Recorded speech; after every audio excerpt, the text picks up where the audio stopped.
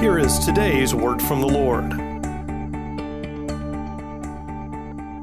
You see, judgment is going to come, and we do not know when it will happen. This is why I do all I can to keep my relationship with the Lord growing. That's why I seek as a church that what we're about as a church is to continually to lead people into a growing relationship with the Lord. That constantly, you just don't arrive. You're constantly growing and nurturing that faith. I don't want to stand before the Lord one day and have one of you or someone else say, Foley, why didn't you tell me I had to have a relationship with God?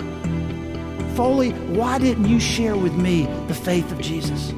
Because there's going to be a day when we're all going to be held accountable. For more information on A Word from the Lord, visit awordfromthelord.org.